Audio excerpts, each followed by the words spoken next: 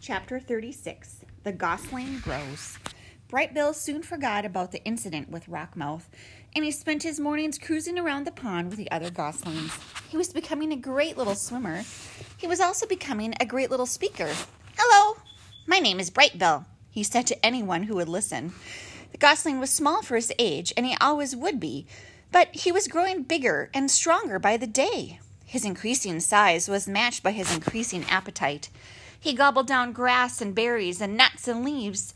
Sometimes he'd snack on little insects. If it was edible, Bright Bill would eat it. And even if it wasn't edible, he might eat it anyway. Roz felt something like fright the time she saw Bright Bill swallowing pebbles on the beach. She was holding him upside down, hoping the pebbles would fall out of his mouth when Ludwig stepped in. "Put the gosling down," said the goose with a laugh. "It's perfectly natural for Bright Bill to eat a few pebbles. They help him digest his food, but not too many. Okay, little one?" Like most youngsters, Bright Bill was incredibly curious. He explored the garden and the pond and the forest floor, and he would occasionally explore neighboring homes. He wandered down some hole in the ground and say to whoever was there, "Hello, my name is Bright Bill." Then a long robot arm would reach in and pull the gosling back outside. "Sorry to bother you," Roz would say in her friendliest voice.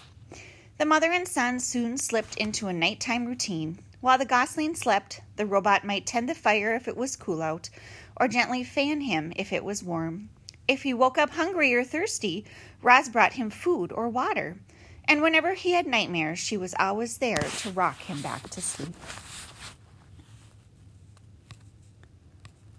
Chapter 37. The Squirrel. A small squirrel was scurrying through the garden. Bright Bill had never seen her before. He peered out from the nest and watched her bounce across the lawn.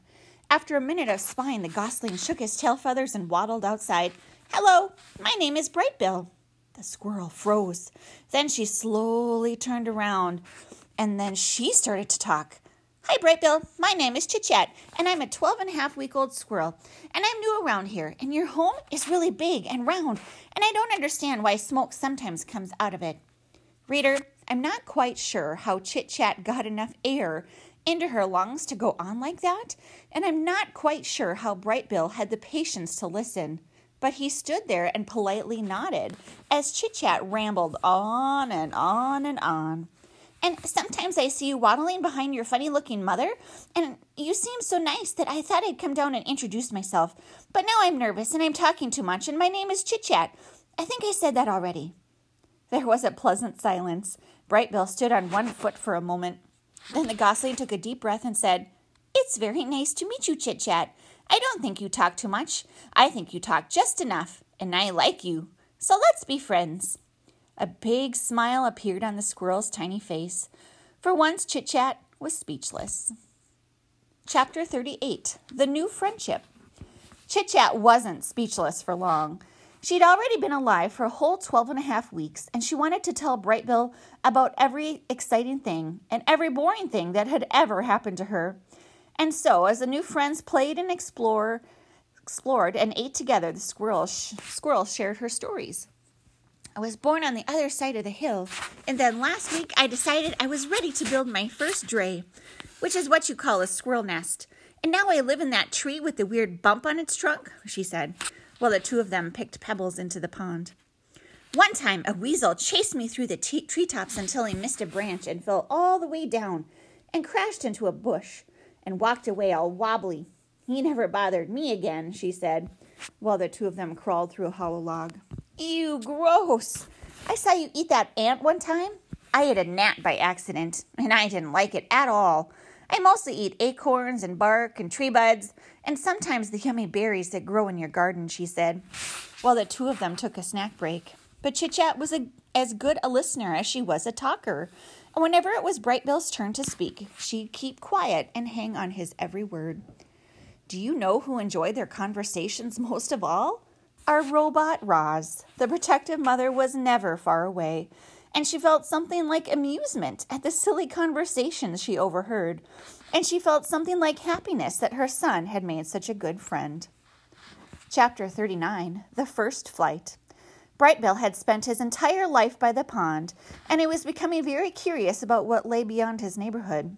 So one day his mother said to him, "Let us go for a walk, and I will show you more water than you can possibly imagine." Roz placed the gosling on her flat shoulder, and the two of them set off across the island. They marched out of the forest, crossed the great meadow, and climbed uphill until they were at the top of the island's western ridge. Before them was a grassy slope that descended all the way to the dark, choppy waves that surrounded the island.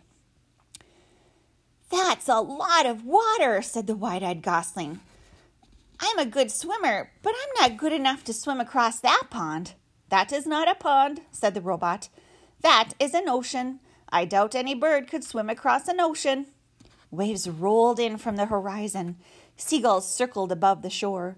A steady breeze blew up the slope.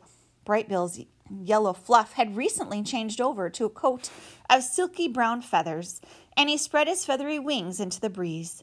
And then, "Mama, look!" For the briefest of moments, the wind lifted Brightbill off the ground, but he quickly tipped backward and thumped into the soft grass. "I was flying," he squeaked. "That was not flying," said Roz, looking back at her upside-down son.